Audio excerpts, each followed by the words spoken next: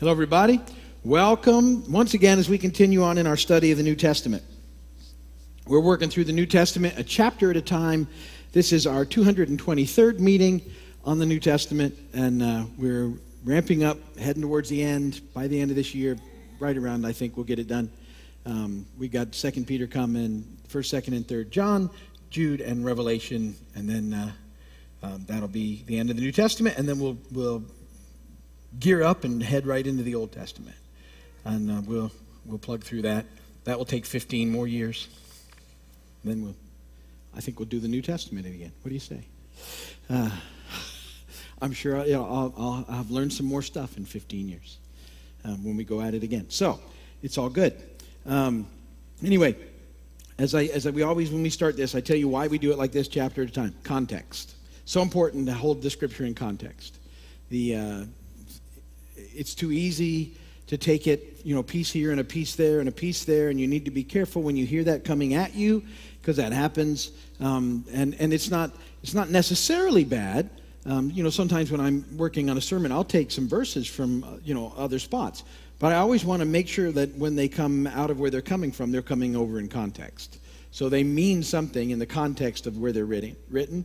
And that's important to understand when you study the Scripture. They mean something there, and if you're going to take one verse out of there, it still needs to mean whatever it means there when you use it over here.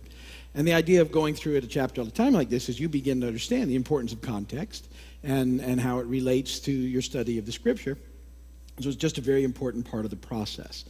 And so and I hope you find it interesting. I think we're doing besides Sunday nights, where we're going through the Old Testament on the Old Testament survey, I've been working with the young leaders through the New Testament.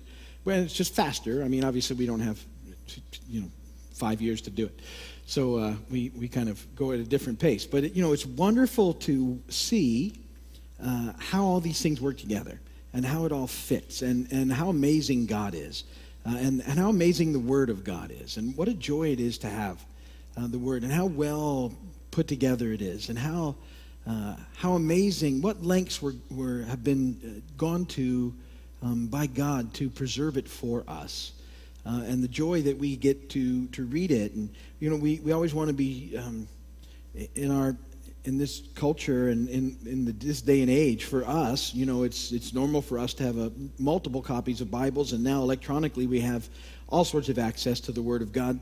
And that with all this access, we need to make sure we never take it for granted, that we take time to read it and study it and ponder it, because it's just such an amazing thing. I was thinking about it today. I was studying for Sunday night, and it was talking about how we know about, we can understand that the Scripture we have, how well preserved it is, and that up until 1947, the oldest copy of the Old Testament that we had was from about 900 A.D.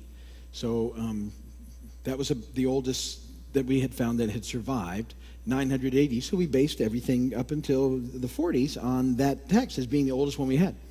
And then when they discovered in 1947 the Dead Sea Scrolls, they found the entire Old Testament on scrolls, and they dated it back to 150 BC, which is good, right? That's 1,000 years difference. And then they compared the two from 150 BC to what we'd been working with that was about 850, 900 AD. They were virtually identical. That's fascinating when you think about how many copies had been made and how meticulous the scribes were in keeping it intact, because they knew it was how God would want it, to the point where when the scribes, they had a system where when they were copying this text, the Scripture, they would count on the page, each page, how many letters there were, how many words there were, and how many lines there were. And that would be a known thing. And at the end of every page, that would be checked and double-checked. And if there wasn't the exact number of letters, the exact number of words, and the exact number of lines, they would hunt until they found it. And that kind of detail preserved for us the Word of God in incredible ways. When you think about how incredible that is, that what we had was our oldest, was pretty old. When they found something 1,000 years older, and it was almost virtually identical. That's fascinating. And it should help sort of make us understand how amazing the Word of God is that we have today. So we're in 1 Peter right now, and Peter, in this first letter, his main topics have been holiness is probably the main thing. living holy lives, and then over the last week or two about suffering in Christ, and that what that looks like, and that I said to you in the course of the study that this is it's a fallen world and a broken planet, and it's part of what we have to deal with until Jesus comes back. And yet, this is the best life that you can have until he comes back, is a life in Christ, and that we have all sorts of things available to us because of that life, but it's not a pass on difficult situations because the world's a broken place, and we live in it. And we talked about the reasons why it's broken and our part in that and everything else. But there's no better life than the one we have in Christ, and Peter's been making that point and talking about that in this letter. And here in chapter 5 of this letter, he's sort of closing out, and he starts with an encouragement, if you would, to the leaders of the church. And then he goes through some characteristics, sort of what characteristics leaders in the church should have. And then he talks about characteristics, really, that all of us should have in the church. And we'll sort of concentrate most of our time in this chapter on those things. But let me read it to you. It's 14 verses, not very long, and then we'll have a little discussion, and then we'll go from there. 1 Peter 5, beginning in verse 1. I'm going to be reading out of the NIV. That's what's on the notes. If you have your own Bible, you can certainly read along in whatever translation you are comfortable with. To the elders among you, I appeal as a fellow elder, a witness of Christ's sufferings, and one who also will share in the glory to be revealed. Be shepherds of God's flock that is under your care, serving as overseers, not because you must, but because you are willing, as God wants you to be, not greedy for money, but eager to serve, not lording it over those entrusted to you, but being examples to the flock. And when the chief shepherd appears, you will receive the crown of glory that will never fade away. Young men, in the same way, be submissive to those who are older. All of you, clothe yourselves with humility toward one another, because God opposes the proud, but gives grace to the humble. Humble yourselves, therefore, under God's mighty hand, that he may lift you up in due time. Cast all your anxiety on him, because he cares for you. Be self-controlled and alert. Your enemy, the devil, prowls around like a roaring lion, looking for someone to devour. Resist him, standing firm in the faith, because you know that your brothers throughout the world are undergoing the same kinds of sufferings.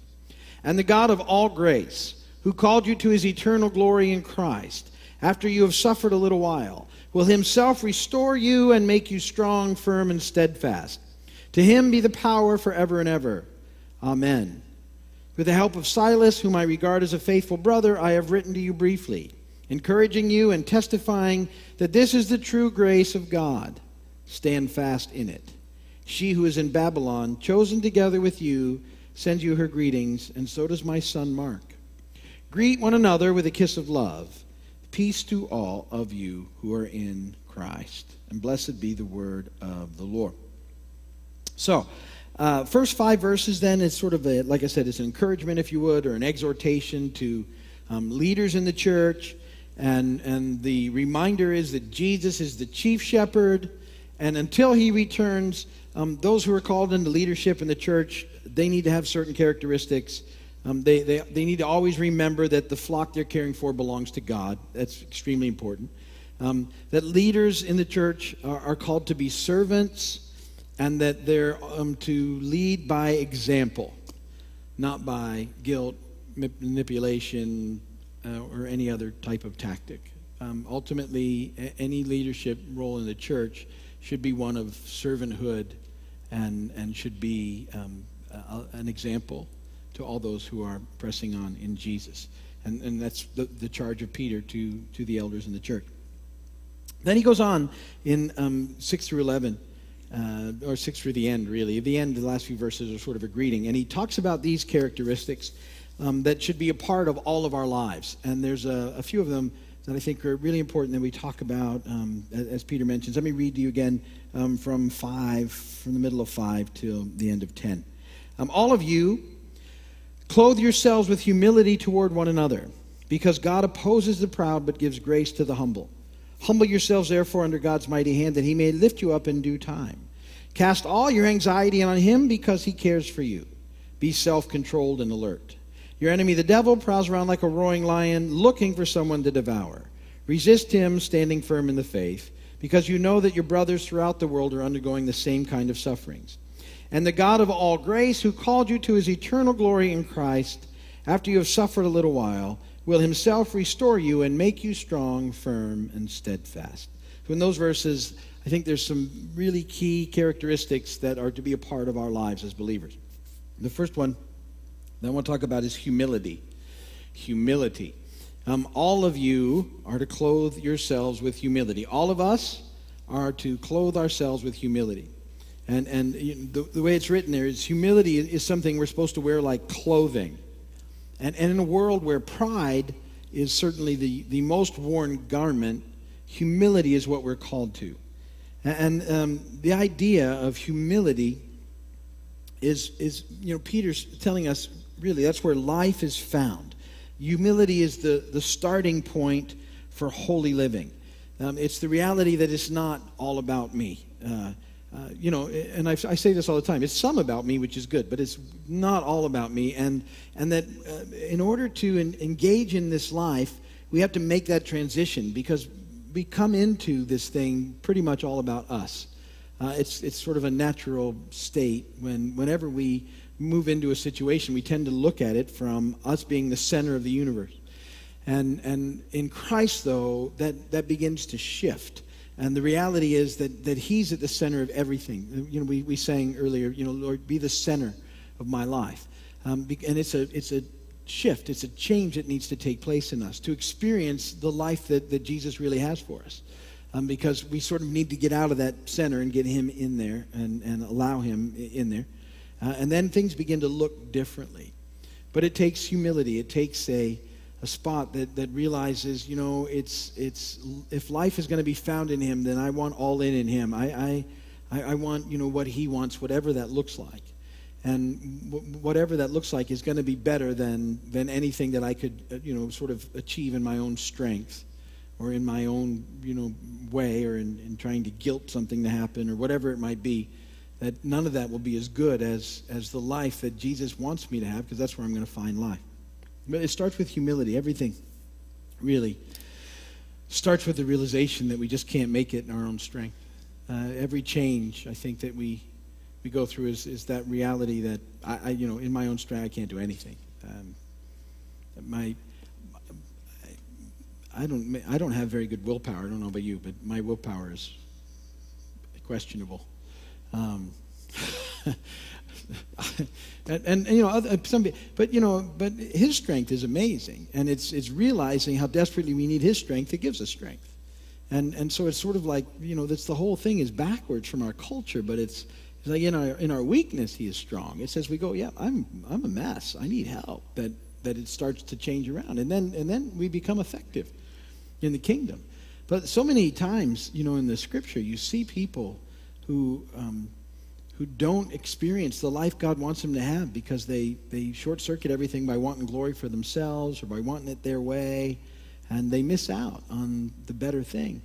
And so it really starts with humility. Everything starts there. Every hope we have for change starts with the reality of our own brokenness and how desperately we need God in our lives to help us and to keep us on track. So Peter makes that point. We're to wear that humility like clothes. It means to be something we should really, like you put it on. Because usually it doesn't come to us in our nature. Our nature is the opposite, kind of very selfish. What about me? And we have to make this transition in him. And then another big component of life in him, this holy living, is trust. And in 1 Peter 5:7, he says, cast all your anxiety on him because he cares for you. All your anxiety. That's a pretty good word. That word all, one of my favorite words. You know what all means? All. Very good. So not some of your anxiety, not a little bit of your anxiety, not every now and again, all your anxiety. And I don't know about you, but sometimes I can get some anxiety about things, get a little worked up about something. And everything in your life that's causing you stress, anxiety, worry, is at some level a trust issue. At some level, it's a trust issue. We're casted on him, and the idea, I always think when you cast something, when you cast a fishing line down here, you cast, you put a pretty good distance between you and it if you do it right. And that we're casting this stuff on the Lord and asking him to take it and step into it. Now, it doesn't always mean the situation disappears, but how we feel about it should begin to change. Because, at some level, that verse 7, cast all your anxiety on him because is significant. He cares for you. I think at some level, when we have trust issues about that, we doubt that little part of the scripture. He cares for me. I'm a mess. How can he care for me? He cares for you. He loves you. And he does want the best life that you can have now and forever. And our messes sometimes throw things all over the place and consequences for our messes, but he really wants the best for us, and he cares for us. And so when you see that verse, I think it's helpful. 1 Peter 5:7, cast all your anxiety on him because he cares for you. But like personalize that sometime instead of just reading it. Well, he cares for you. He cares for me.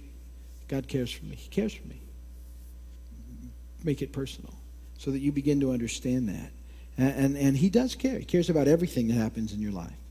And again, that doesn't mean that nothing difficult will ever happen, because it does. Fallen world, broken planet stuff happens to all of us. But he cares. And what's he doing about it? He ultimately took care of it already at the cross. And so you've got that going for you. All this is temporary anyway. And that reality helps. It's difficult sometimes, but he's got us and he cares for us, and we don't need to be filled with anxiety. And he wants the very best for you. You can trust him in that. And we'll face difficult times, but he'll see us through. The Apostle Paul talks about going through difficult times, and because it doesn't, and that doesn't mean certainly that he was out of God's will or that God didn't care about him. Certainly he cared about Paul as he cared about all of us. But Paul, if you remember when we did our study, he called those things he was going through light and momentary trials. Light and momentary. And if you read some of the stuff that Paul was going through, that's a fascinating description, because Paul was like being shipwrecked, bitten by snakes, beaten, hungry, naked, cold, chased out of town after town, stoned to death, numerous things. And light and momentary. I kind of think of neither of those as light or momentary. He said in 2 Corinthians 4:8-9, we're hard pressed on every side but not crushed, perplexed but not in despair, persecuted but not abandoned, struck down but not destroyed. That was his description of light and momentary troubles. So the reality is, no matter what you're going through, keep your eyes on Jesus, because he cares for you and you can trust him. So humility is a big thing. Trust is a big thing. This you've probably never heard me say before, but living by doing the next right thing is pretty significant as well. 1 Peter 5:8-9, the description of that. Be self-controlled and alert. Your enemy, the devil, prowls around like a roaring lion looking for someone to devour. Resist him, standing firm in the faith, because you know that your brothers throughout the world are undergoing the same kind of sufferings. Be self-controlled and alert. We have an enemy, very real, who wants to keep us from this life that God has for us. It's his stated purpose. I've come to kill, steal, and destroy. The enemy's come to do that. He came to do that. The thief comes to steal, kill, and destroy. Jesus said, I have come that they might have life and have it to the full. So we know his mission. We know what Jesus wants.